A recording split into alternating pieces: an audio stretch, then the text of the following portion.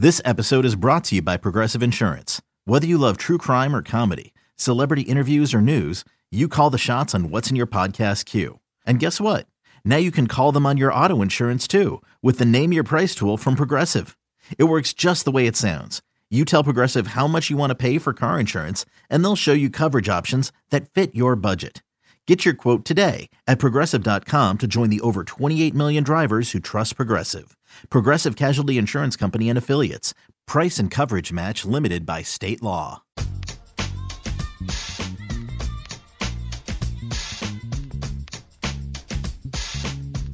Here we go, our all-time best St. Louis Cardinals teams, joined by Brian Finch from the St. Louis Cardinals Museum. I've said it before here on the podcast, but I don't know anybody who knows more about Cardinals history than Brian. He is encyclopedic in his knowledge, so it's going to be interesting to see the tidbits that he can share with us today. Brian, thanks so much for taking part in this. Hey, my pleasure. It's always fun to talk Cardinals history, and this has been a fun exercise to work through personally, and I'm excited to talk through my selections, compared to your selections, and see if we can come up with possibly one of the all-time or the all-time greatest Cardinals lineup and Cardinals roster. So the genesis of this thing, just so everybody listening at home knows, is that we didn't necessarily set out to pick the 26 best players in Cardinals history, because you might not have, you'd probably have every position on the diamond represented, but you might not have quite the list that we came up with. We're looking for, if we were going to take a roster into a 162-game season, plus the postseason, trying to win the World Series, what are the 26 guys that we would do? So you've got to account for your bullpen. You've got to make sure you have every position on the field and have some depth too, right, left, utility infielders, backup catchers and such. So it's not just naming the 26 best, because you might have an overabundance of outfielders or certain positions on the infield if you did that. But we're more here thinking about the strategy, and so that's what Brian and I are going to roll out for you. This is no perfect science, and we don't mean it certainly as a slight to anyone. We've got such a rich history, but we wanted to see what would it be like if we did our best 26 for a season as the St. Louis Cardinals. So we're going to start with our lineups. We'll do the lineup and the position that they play on the field. Then we'll move to the bench, and then we'll give you our starting rotations and close it out, no pun intended, with our bullpens. Brian, sound good? That sounds great to me. And, of course, as you mentioned, some of the toughest choices here are you have to sometimes put your personal preferences aside in terms of maybe your favorite Cardinals player of all time for a little bit of the greater good to build that lineup and build up the team that you think would get you through the regular season, through the playoffs, and ultimately to that World Series championship. So it was definitely an interesting challenge. And I think what was maybe most fascinating to me, and some of the things that we might discuss a little bit along the way, are not just the player who made the cut, but some of the players who didn't make the cut. And it really shows the wonderful wealth of great players that have played with the birds on the bat across their chest over the decades and throughout the generations. The only criteria that Brian and I were using were a 26-man roster, 14 hitters and 12 pitchers, no designated hitter. We're assuming National League rules here. You assume that the players' year-end numbers in this mythical season we're creating would reflect his Cardinals' career averages. So Bo Hart, not going to make it on my team, as great as he was, and as great a season or part of a season that he had in 2003. We also want the best 3 years of we have a 3-year qualifier rather, so they have to have played for the Cardinals for 3 years, and then we're taking their career best numbers. I guess I should position it that way. So that's why the quintessential flash in the pan type guy is not going to be on these rosters. So here we go. I'm going to give you my starting 9. First, I'm just going to give you the 9 players in the batting order, and then I'll clarify where I would have them on the field. So leading off, a switch hitter, I would have Ozzie Smith at the top of my order. We'll get into why here in just a moment. Number 2, batting second, I would have Rogers Hornsby. Albert Pujols hits third for me. followed by Stan the Man Musial in the 4th spot. Now, here's one that I think some Cardinal fans might overlook. Hitting 5th for me, Brian, is Joe Ducky Medwick. He had some of the most amazing years in Cardinals history. The last Triple Crown winner in the National League in 1937. That is still unmatched. Jim Edmonds follows up behind him, a left-hander, hitting 6th.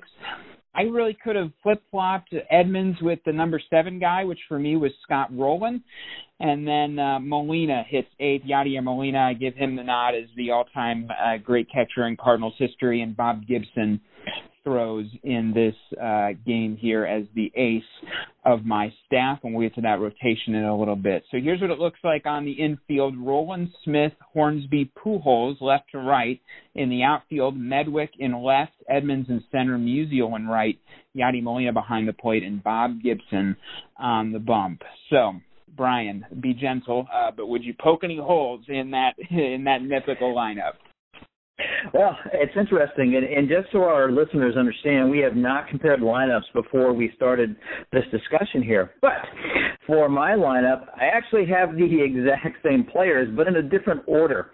Of course, leading off with Ozzie, switch hitting at the top of the lineup. But I have a little bit of a different order here. While Stan is always looked at as one of the greatest hitters in Cardinals history, I would put Musial in the number 2 hole as a lefty. And, of course, well, in most lineups in baseball history, we would look at Stan as a number 3 hitter or sometimes as a number 4 hitter. When you've got possibly the greatest right-handed hitter of all time in Hornsby, I thought, you know what, maybe there's an opportunity as Stan as a lefty to hit in the number 2 spot, because Stan had a large number of triples throughout his career, and particularly as a younger and throughout the middle part of his career, he was known for his speed. So having the speed at the top of the lineup and his high on-base percentage, he would be great as the number 2 hitter, and put Hornsby as the number 3 hitter right behind him, with Pujols in the number 4 spot, of course, playing first base. I should mention, too, that Musial will be my right fielder, of course, with Albert playing first base, yep. Hornsby in that 3 spot as our second baseman. Joe Medwick is also my left fielder. When we look at that 3-year window, I'm sure there are a lot of fans thinking, where is Lou Brock? Well, we'll find Lou on my bench in a little bit later, but my gosh, it is hard to top what Joe Medwick did, particularly from 1935 through 1937. Those years together, Medwick had an OPS of 994 and a 598 slugging percentage, in addition to a 359 batting average for those 3 years combined. It was just remarkable. And, of course, in 1937, he was the last National League player still to this day to have won the National League Triple Crown. So his numbers were just ridiculous. They were just gaudy. So Medwick in the 5 hole. I've also got Edmonds in the 6 hole at center field. Scott Rowland at third base. Really, for me, it came down between Rowland and Ken Boyer. It was a close call, but Rowland's numbers between 2004, 2005, and 2006 just give him the nod.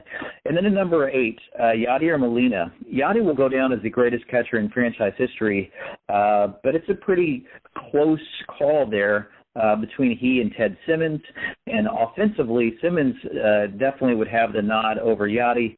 But what Yadi brings to the table with his defensive abilities are really, he doesn't have any competition in that regard. So, and of course, I think hands down, Bob Gibson is going to be your starting pitcher for any all-time great Cardinals team, even though we've had some other great Cardinals pitchers, and I'm sure we'll discuss those, a number of those names in just a few minutes here. Yeah, the tough calls for me were, at first I thought about even putting Hornsby in the leadoff spot just because of that high kind of gaudy average, knowing that I have Pujols and Musial to put in the 3-4 spots. But I put Ozzie there because he could switch hit and because I like the speed. And then with Hornsby coming up, he's likely on. So then you've got 2 on with Pujols in the 3 spot and Musial, and then Medwick in the 5 hole. So somebody's going to see pitches at some point, and I thought that for me that's why I stacked it the way I did. But I like your thought about maybe hitting some folks a little higher up in the order there than they would have thought of originally. I think that's an interesting thought, kind of gaming it here.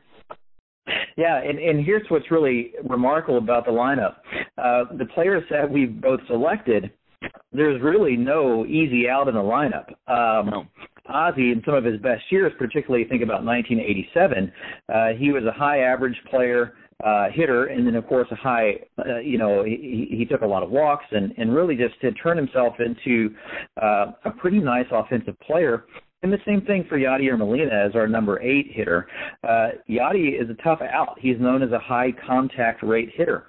And so there's just no easy out here.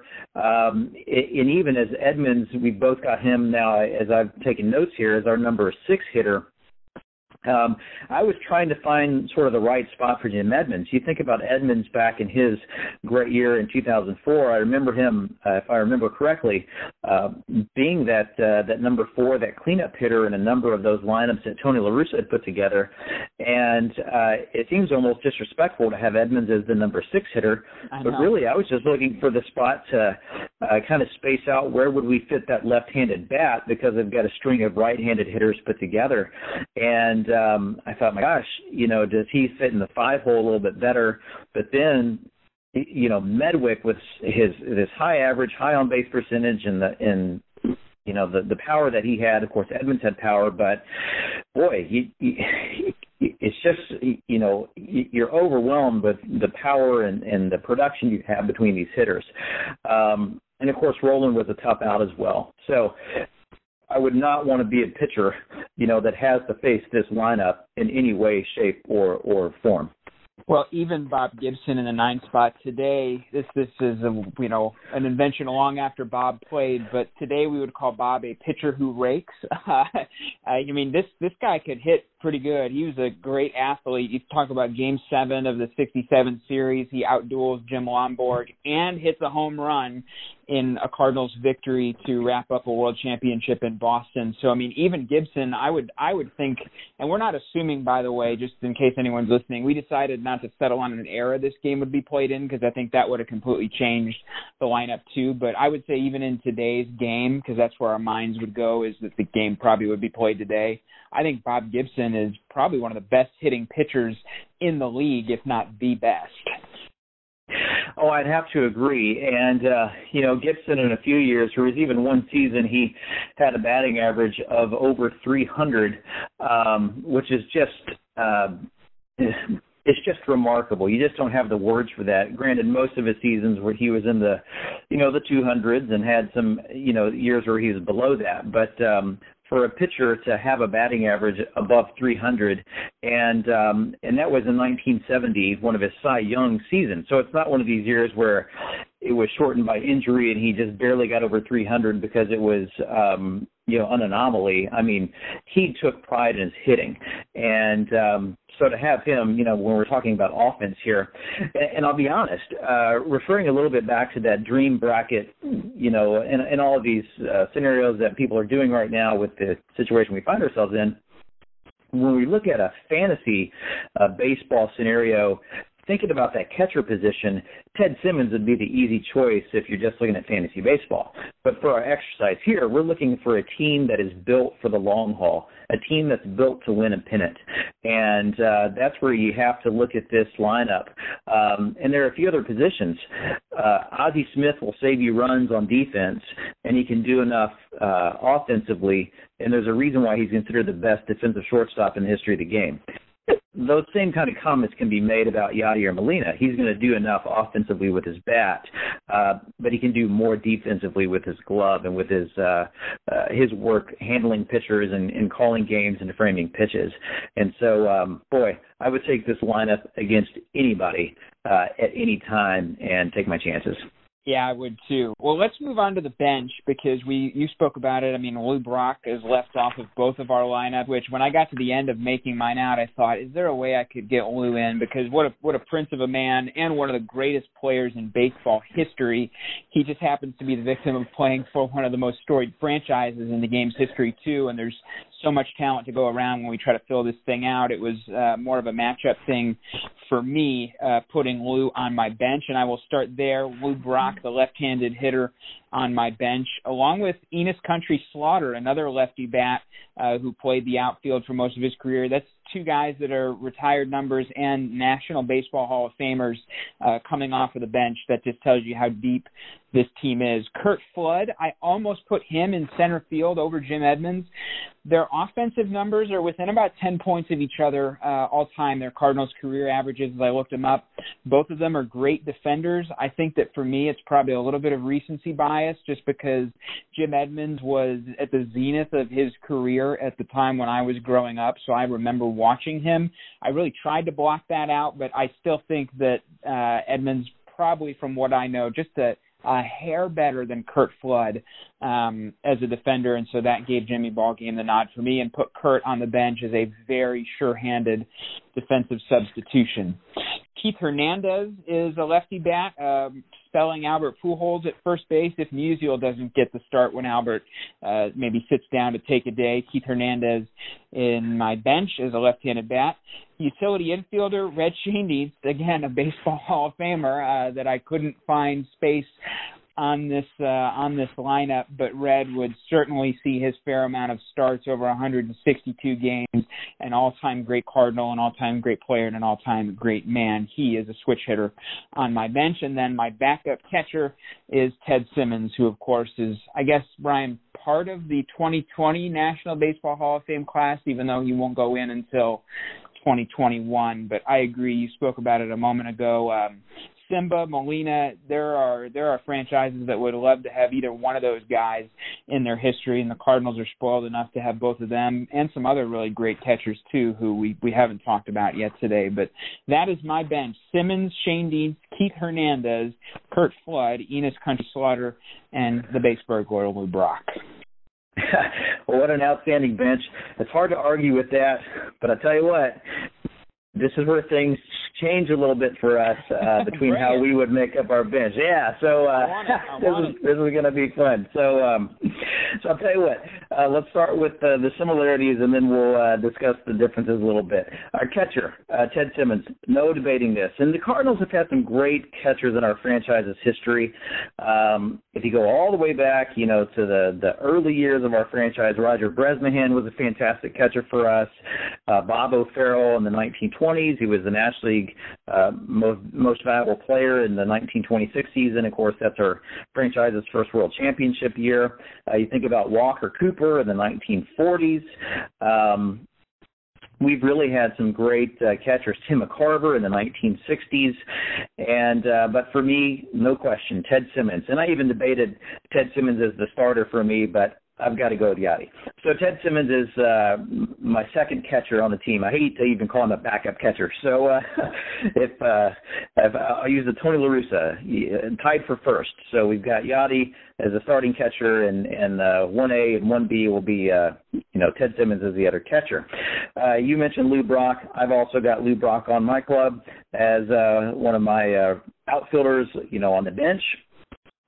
And then, and there's so much we could say about Lou, but I love having that speed off the bench. So he can come in. While he definitely played the corner outfield role, primarily left field, I think he really could, early in his career, he played all three outfield positions, but he was primarily a left fielder. But having that speed on the base paths, of course, is where he not just excelled, but prevailed. He was the ultimate base filler and really an on-base percentage guy, could get on base and really just do damage. And then, of course, the ultimate gentleman, Red Schoendienst. And he wasn't just an ultimate gentleman. He was the ultimate utility player. For fans that don't know, Red came into the league, into the major leagues in 1945 as the literal roster replacement for Stan Musial. He wore number 6.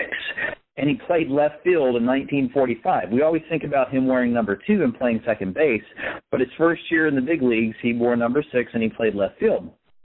He would primarily play second base in 1946 and beyond, but he also played third base and shortstop, and he'd play other positions in the outfield as well. So you can't ask for a better utility player in Cardinals history, maybe Jose Oquendo if you want to have a little fun with that, but I'm going to take a Hall of Famer. So those are the three where we match: Ted Simmons, Lou Brock, and Red Schoendienst, and of course 3 National Baseball Hall of Famers. This is where my path becomes a little divergent, and I take a different route. So beyond those, I looked for another outfielder, and I went with Willie McGee. Now, I know I'll speak to a lot of fans who, Willie, of course, is one of our biggest fan favorites in Cardinals history, but it's hard to go wrong with an MVP and a batting champion. And, of course, he did play all three outfield positions consistently, primarily was a center fielder for the Cardinals. He's in that discussion with Jim Edmonds, with Curt Flood, as you mentioned. And McGee had some fantastic years, both defensively and offensively. So I chose him as my other primary outfielder to come in off the bench. And he was great on the base paths as well, could get you a stolen base when you need it. And, of course, is a switch hitter. So if you're looking for that late innings matchup coming off the bench, for facing a relief pitcher from one side of the player to the other, I thought he would be a great bat to have. In addition to Willie, another player that I looked at that could provide me some pop from the infield and also some versatility was Joe Torre. Joe Torre, Cardinals National League Most Valuable Player in 1971, had really come to us, had played catcher but also first base and third base. So he provides me some versatility around the infield. And I really like what he brings to the table and the pop he brings off the bench. Now, I'm going to throw a little bit of a curveball here. I know we said that there's no DH, and I couldn't decide on who I wanted my last bench opportunity here. So here's the caveat I'm going to play. If baseball comes back and for some reason we have some wonky rules because of weird divisional guidelines and we find that we have to have a DH, and just for the record, I'm not a fan of the DH. But if we find we need a DH, then I'm going with Mark McGwire. There's no better big bat off the bench when we look back at the stats and the years that he had with the Cardinals. If you need a big blast, well, you're going to get it off Big Mac's bat. And if we find that we're not going to have a DH, well, one name that is not discussed very often in Cardinals history as a great player, but would be Edgar Renteria. Somebody's got to spell Ozzie Smith. And while we know, Shane Deans could do it in a pinch, he didn't play a large number of innings at shortstop. But Edgar Renteria just doesn't get the respect he deserves. He was a silver slugging, gold glove shortstop, and he did it, kind of in his own quiet way. And so if there's anybody that we wanted to get, needed to get a big hit from, as well as doing it while playing great defense, Edgar Renteria would be my man to fill out the bench. It's funny that you bring up Edgar because I thought about it because I do agree he is vastly underrated. He was a defensive gem and also a pretty good hitter and really got overshadowed even, I think, on some of the teams he played for because there were some future Hall of Famers or Hall of Fame type guys, Hall of Fame type years that got assembled around him. But he was a key cog in some of those, early to mid-2000s teams.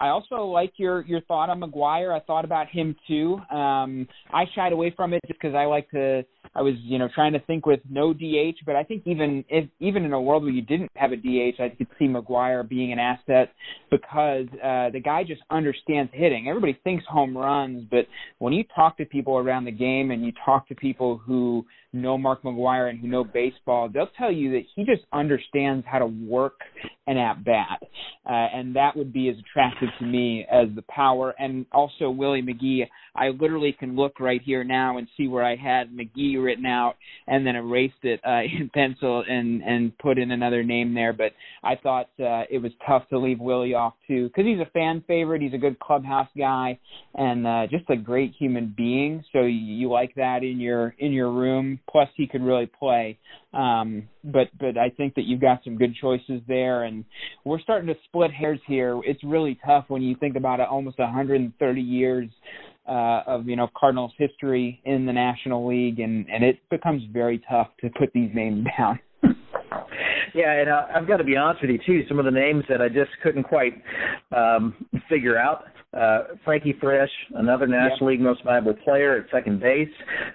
Marty Marion and Terry Moore, two players from those great 40s teams. Of course, Marion at shortstop, Terry Moore at center field. Tommy Herr, fantastic, just hard-hitting second baseman for those three 80s championship teams, one world championship and two National League championships.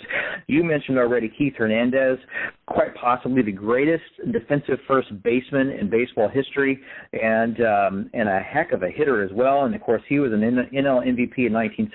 And you mentioned Slaughter and Flood. I just have to mention this about Enos Slaughter. We try to give him the credit that is due here in St. Louis, but, Musial gets his due as the all-time greatest Cardinal. But before Stan Musial, it was Enos Slaughter.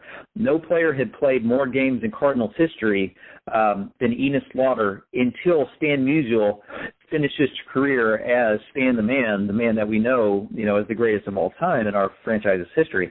So, to not have Slaughter on my roster kind of stung a little bit because I recognized him for the great player that he was, and of course had the mad dash in '46 that helped win our World Series championship that season. But those are some of the names for me that I was really trying to figure out how to squeeze them in. But hey, a roster has limitations, and makes me appreciate that I am not the general manager of the baseball club.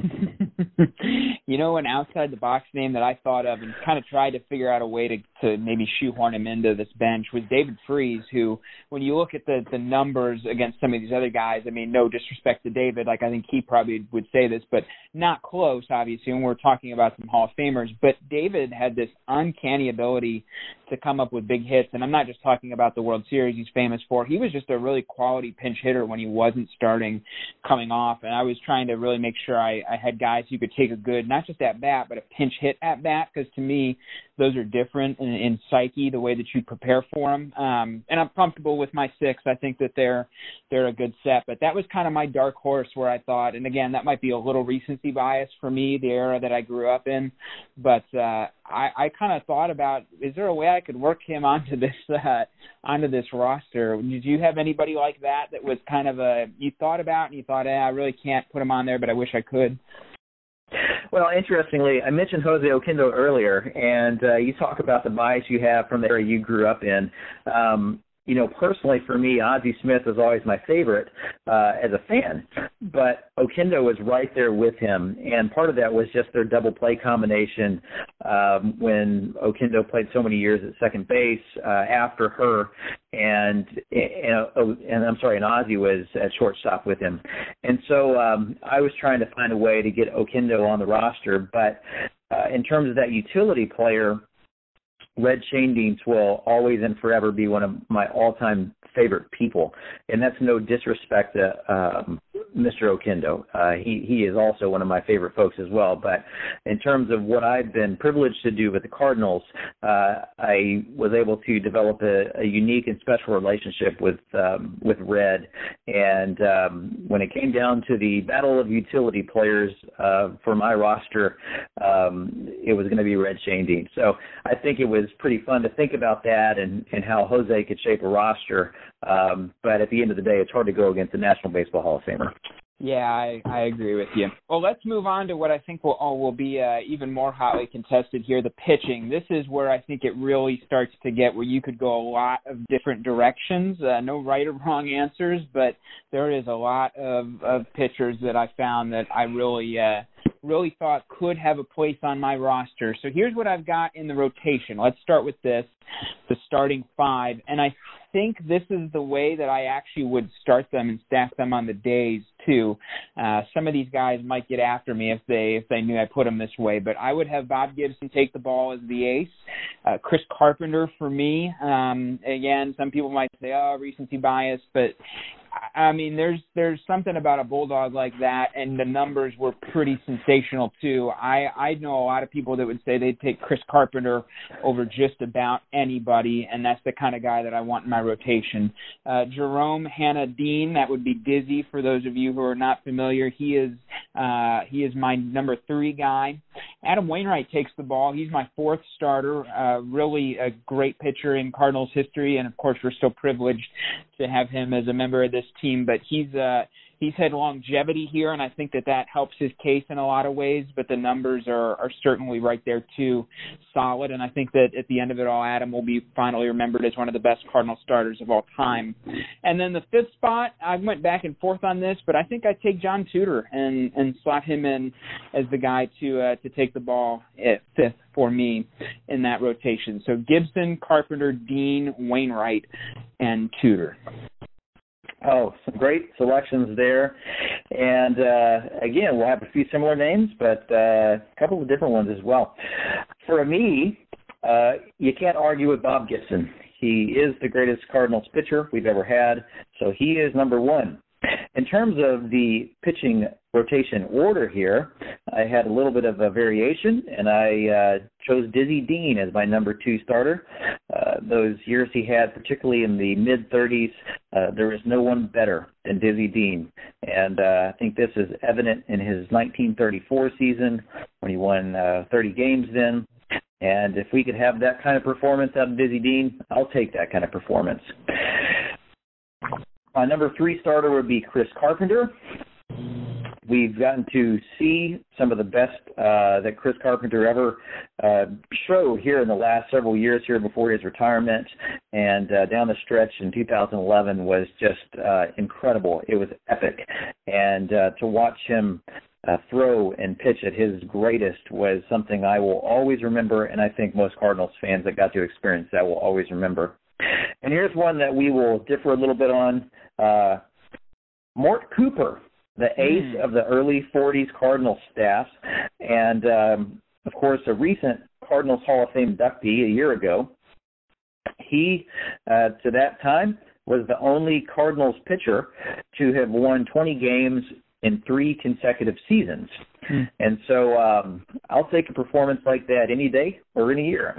So Mort Cooper was fantastic, a big key to the 42 and the 44 World Championship runs. And then my fifth starter, I tried to switch it up a little bit. You mentioned John Tudor, and I really struggled with Tudor because his performance in 1985 was one of the all-time great seasons. And for those listening, if you're not familiar with that, go check it out. Look at the stats. But I went with Harry Burkeen. Harry Burkeen, also a recent Cardinals Hall of Famer, but Harry is a lefty. And I was looking for a left-handed pitcher. Burkeen is the second winningest left-handed pitcher in Cardinals history, and he also was a key to some of those 1940s championships, particularly in the mid to late 40s. That 1946 championship comes to mind. He won 15 games in 46. He would win 20 games in 1948.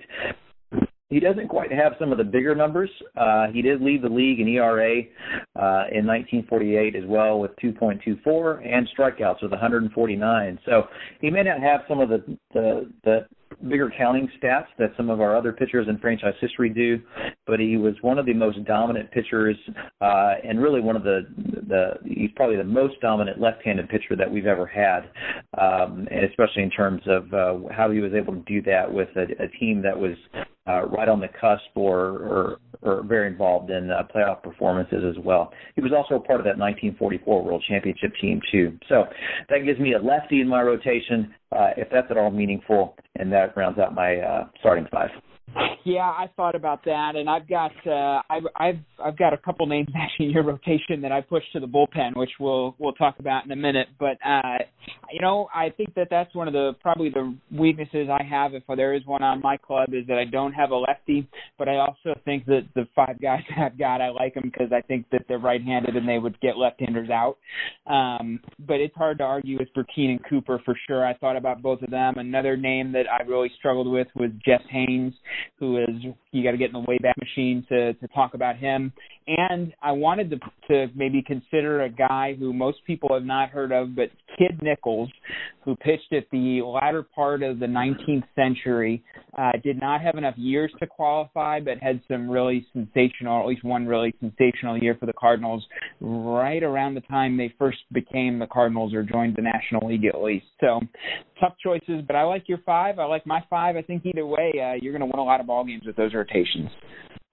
Totally agree. I totally agree.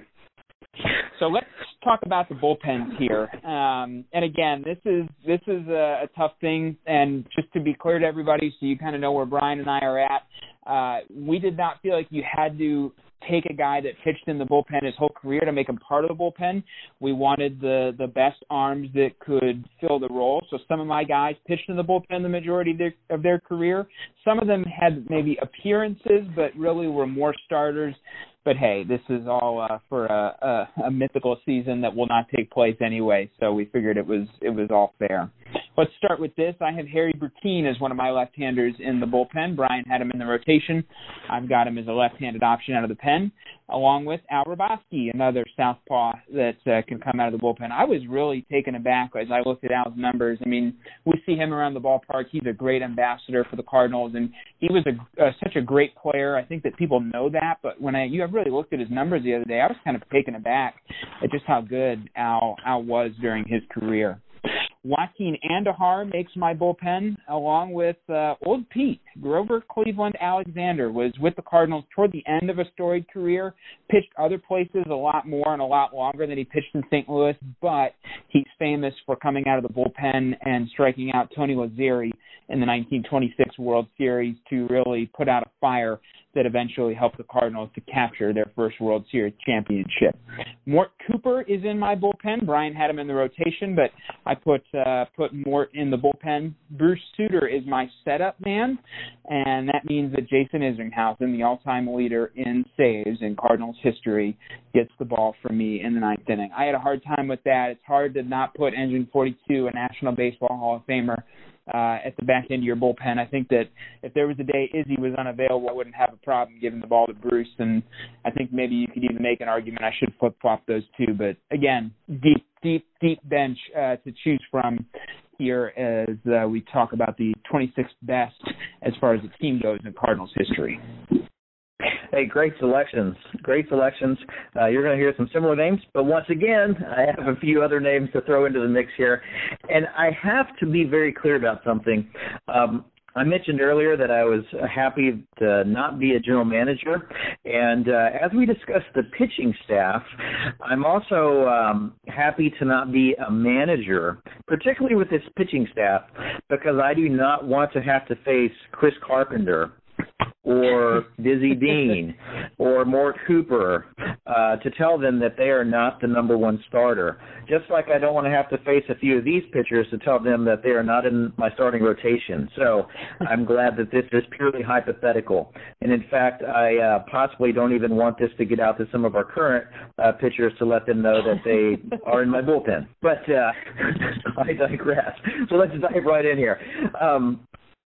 My bullpen. So I'm going to start out on the right side, the right-handed side. I've got Jesse Haynes. Haynes, a little bit of a backstory on him. He actually made his major league debut in 1918 with the Cincinnati Reds. He pitched in one game for them.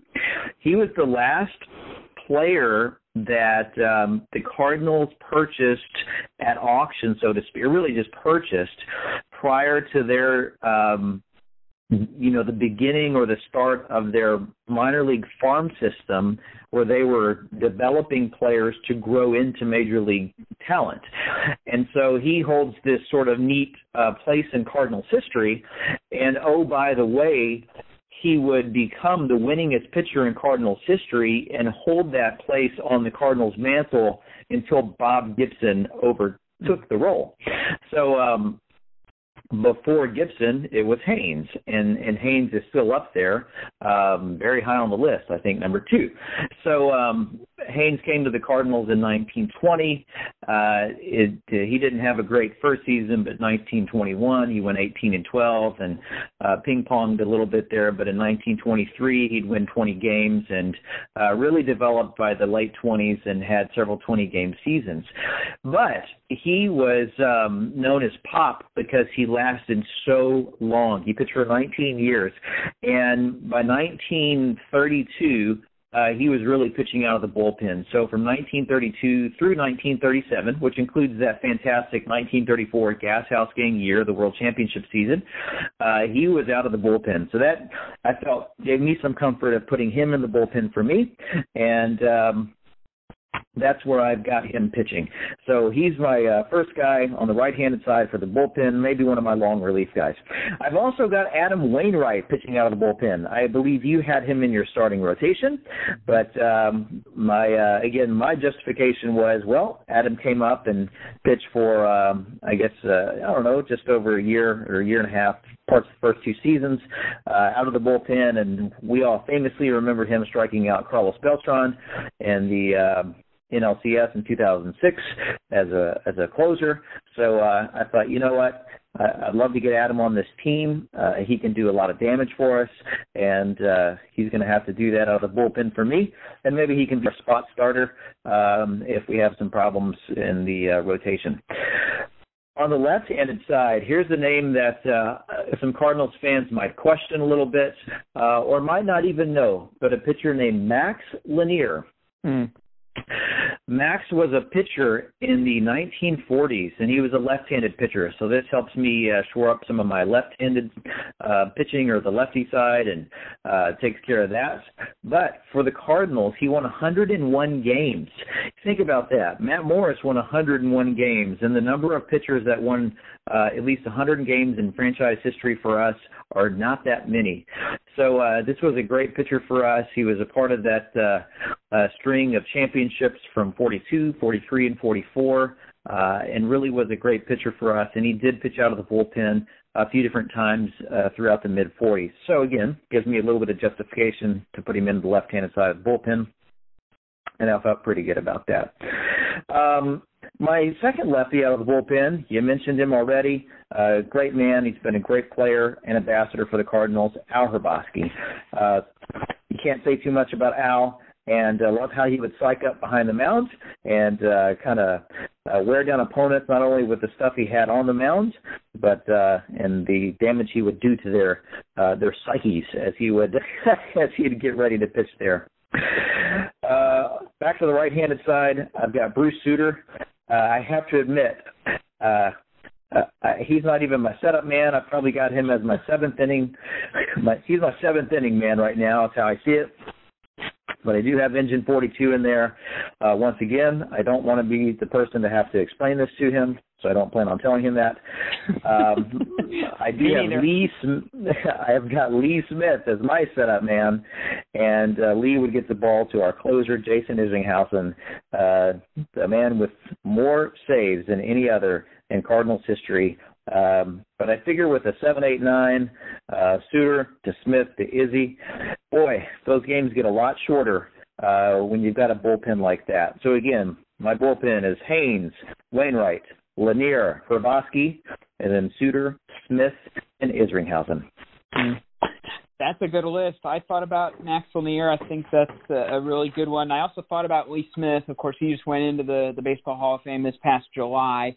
I think nationally people know him a lot more for his time with that team up north, the Chicago Cubs, but he did have really good years with the Cardinals. And I thought about it, too, because I agree. If that's a 7-8-9, you better get to him before the seventh inning, because you're probably not getting to him after. And let's be honest, Brian, with the pitchers that we've rolled out here on both these lineups, you're not getting to him in the first 6 innings either, probably. There would not be a lot of runs to be had for opponents. That's absolutely correct. And my goodness, just, and even thinking about this with these lineups, Hrabosky closed games, of course, Sutter, Smith, and Izzy did that, and Adam Wainwright. And I know that Jess Haynes did as well, even though even the title of closer didn't even exist when he pitched. My gosh, the experience that these teams have and this pitching staff has is just off the charts. It indeed is. Brian, this has been a lot of fun. I appreciate the thoughtfulness that you've brought to this exercise. I hope that you at home have enjoyed it too. I would love to hear some of your all-time teams, your 26 best. Again, the criteria were 14 position players and 12 pitchers. If you've got one and, hey, this has got your kind of mind going, we would love to see it. Send us your 26, the Contact Us tab at Cardinals.com. patreon.com/insider. Brian, I hope we're lacing them up soon, no matter what, here in 2020. Who knows? Hopefully we get to see some baseball at some point, but I do know if we ever could field either one of our teams, I'd feel pretty good about making it 12 World Series here in St. Louis. Well, that's for sure. That's for sure. And even I'll say this, we were looking at players that had extended success here in St. Louis, but then you think of how many players that had, one great year or two great years. I mean, you think about Trevor Rosenthal as a closer, or even Ryan Franklin as a closer with an all-star season, and just how many great, pitchers have we had out of the bullpen that were just dominant, for a stretch. Think about the closers that were on the mound for World Series championships, like Jason Mott, so to speak. And then you go back, you mentioned David Freese and those players that just got hot at the right time. And I don't want to be disrespectful at all, but even, the kind of the joke or in jest about Bo Hart at the beginning. Bo Hart had the hottest, run that maybe a player ever had to start his career. And, of course, we've had Bo at the museum, and he even quipped to me, he said, my gosh, in my entire professional baseball career, I'm not talking just the majors, we're talking minor leagues, all levels. He said, I was never that hot before or after like I was when I got called up to the big leagues. And I don't know how I got that hot, but if there was ever a time to get that hot, that was it. And so how wonderful it is as Cardinals fans to look back and think back on all these great players and these great memories. And so I hope some fans submit their great lineups, and maybe that's another exercise one day is like, the best hot streaks of all time, in a lineup or something like that. But what a fun exercise. We hope all of our fans are doing well out there and staying safe, and we hope to get everybody back to the ballpark and back to the museum soon so that we can be not just talking about Cardinals history, but seeing it on the field and enjoying these moments and memories together again soon. Again, send us your lineup. It's the Contact Us tab at cardinals.com/insider. You can find all about the Cardinals Hall of Fame Museum at cardinals.com/museum. And you can watch our great history content. We've got a playlist on YouTube called Classic Cards. It's all things Cardinals alumni and history. YouTube.com/Cardinals, and look for those Classic Cards thumbnails. Brian, it's always fun. We'll do something like this again sometime. Hope that you and yours are well. We'll talk to you next time. Sounds great. Thanks, Brett. Okay, picture this. It's Friday afternoon when a thought hits you. I can waste another weekend doing the same old whatever, or I can conquer it. I can hop into my all-new Hyundai Santa Fe and hit the road. Any road. The steeper, the better. Because my all-new Santa Fe is available with H-Track all-wheel drive, so I can hit the trail without a worry in the world. Heck, with 3 rows and best-in-class rear cargo space, I can pack the whole family in with all our gear. We've got available dual wireless charging for our phones, so we'll never lose touch with civilization, and we won't lose touch with the primordial power of Mother Earth. So which is it? Waste the weekend or do something a little more epic? And conquer it in the all-new Hyundai Santa Fe. Visit HyundaiUSA.com or call 562-314-4603 for more details. Hyundai, there's joy in every journey.